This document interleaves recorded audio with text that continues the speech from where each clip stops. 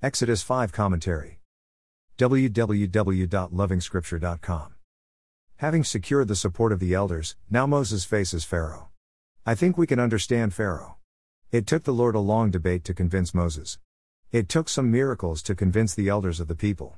I should think Pharaoh needs a lot more to be convinced. He clearly doesn't know the Lord or thinks the Lord is one of the many gods of Egypt. Why should he listen to Moses? The first encounter results in increased suffering for Israel.